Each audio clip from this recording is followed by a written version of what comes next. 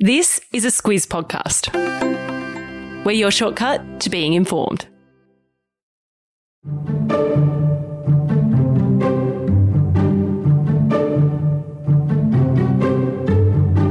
Property and how hard or easy it is to get into the market is a conversation many Aussies find themselves in at one point or another, but perhaps that is especially true at the moment. With a global pandemic on our hands and our first recession in almost 30 years, some analysts thought that housing prices would collapse, but they're booming. So whilst the topic is hot, this episode of Squiz Shortcuts will go back to the days of 17% interest rates. We'll look at how that period compares to now and the external things that influence a person's ability to buy a place to call home. Squiz Shortcuts is the backstory to the big news stories.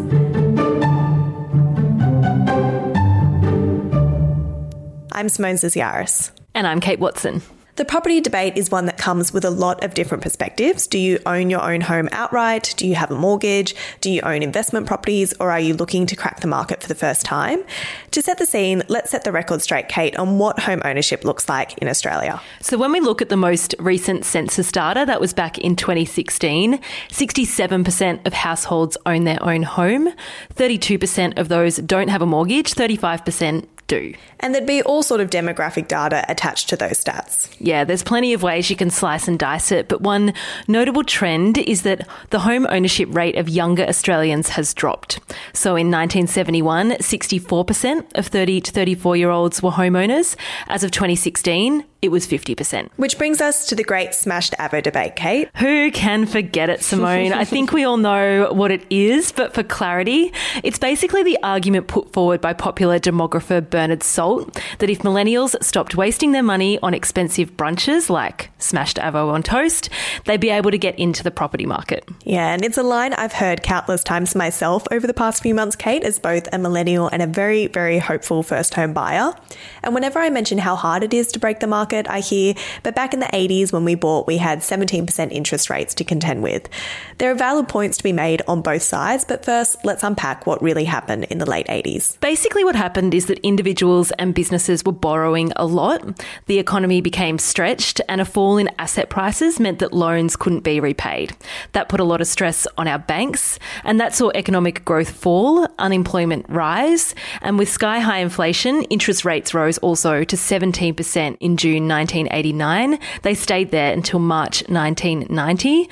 One of the reasons for that was that the RBA, the Reserve Bank of Australia, was really trying to put a brake on things. Yeah, and all of this led to a recession in Australia.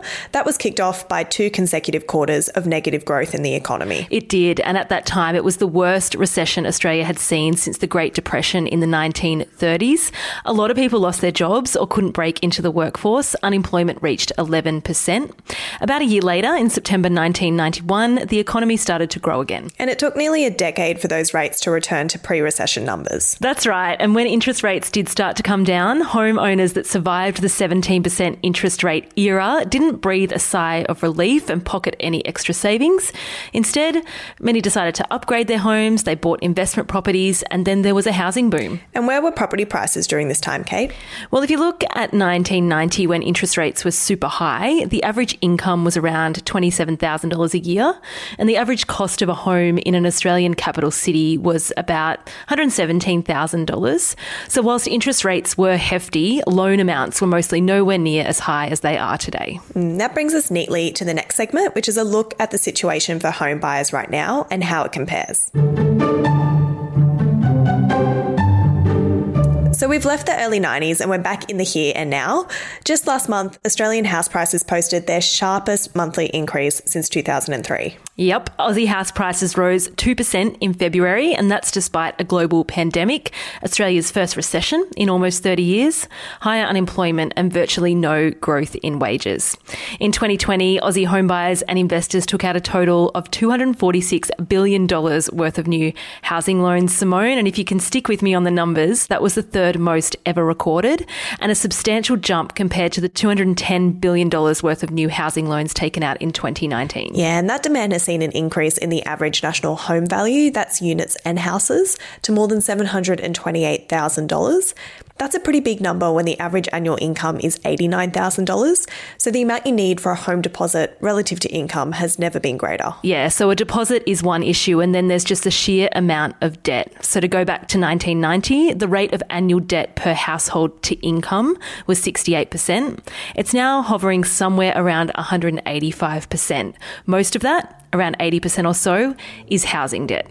So whilst interest rates are very low, that debt is manageable, but the only way they can really go is up. So the question is, what if they rise? Well, it means that households will need to devote more of their income towards that debt and less to spending. Hence the avocado toast line. So it sounds like it's hard to make an argument about whether it's harder or easier now or not. Seems like the safest bet either side can make is that the difficulty is there for both, but what is making it difficult is very different. Sounds very diplomatic, Simone. Let's go with that. One thing we can all agree on is that we wish we knew what was going to happen with property, something we can't ever really know, but we can at least be informed about the factors at play. Let's get into that now.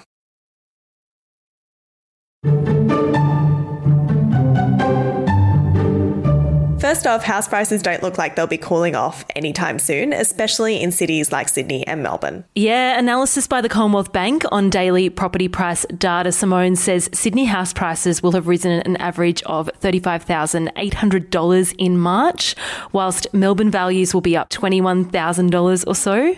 That will mark the biggest one-month increase since 1984 in Sydney and 1988 in Melbourne. Prices in Brisbane, Adelaide and Perth are also on the rise, and as we know, our regions are on the up also. And there are many factors to explain, Kate, but the RBA's record low cash rate of 0.1% is a major player.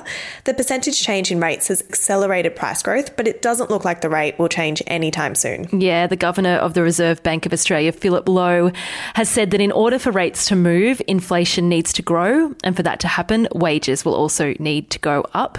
And neither of those things have happened for a while. He also said it was up to governments and financial regulators, Simone, to address the concern over soaring house prices, saying there are other ways other than high interest rates that can help.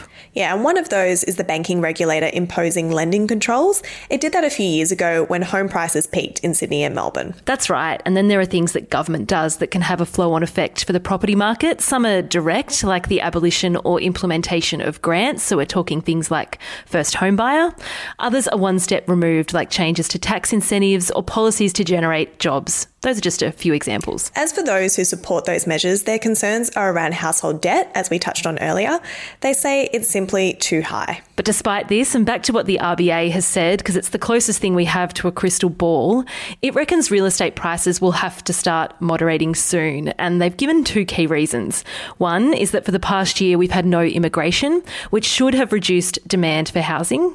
And the second is that a large number of newly constructed properties have yet to come on the market. So maybe some hope for first home buyers there. Like we say, Kate, we'll just have to wait and see. Let's wait and see. It's one of those ones again. And I'm feeling like some avocado toast right about now. Simone, I bet you are. Oh, I could always go for some avo toast, and maybe that's my problem, Kate. Who knows? And that brings us to the end of our shortcut on what's going on with property prices. On to our recommendations. Each episode of Squiz Shortcuts, we give a recommendation on some further reading, listening and watching. Today, mine's from The Guardian. It has a lot of really great graphics that illustrate some of the trends and numbers we've mentioned in this podcast. Yeah, that's a good visual one. Definitely check that out. Mine is a column by Bernard Salt, the smashed avo boomer himself. He wrote this piece a year on from the piece he wrote about smashed avocado. It's about the reaction to it. It's worth a read. It's behind a paywall, but see how you go. Yeah, I'll pop a link to both of those in your episode notes. And that's another Squiz Shortcut down. If you have a request, shoot it through to us at hello@thesquiz.com.au. We had a request come through for Taiwan recently, and I can confirm that's in the works, so keep a lookout for that one. Until next week.